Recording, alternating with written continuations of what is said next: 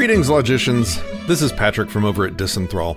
Happy to guest host for another one of these logical fallacy videos. Today I bring you limited depth. This is when you fail to appeal to an underlying cause and instead simply appeal to membership in a category. In other words, simply asserting what you're trying to explain without actually explaining anything. For example, my dog goes through our garbage because he is a dog. We know your dog is a dog, but what about him being a dog makes him go through the garbage? By referring to your dog as a member of the category dog, this fails to explain anything. Another example.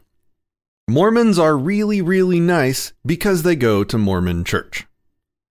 Well, question begging aside, simply stating that they are a member of the group Mormon church goers does not explain why they are kind.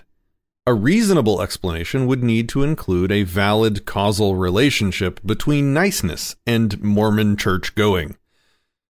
The only exception would be that, at times, limited depth can be used as a shorthand when assumptions are made that no deeper explanation is needed. For example, I need oxygen because I am human.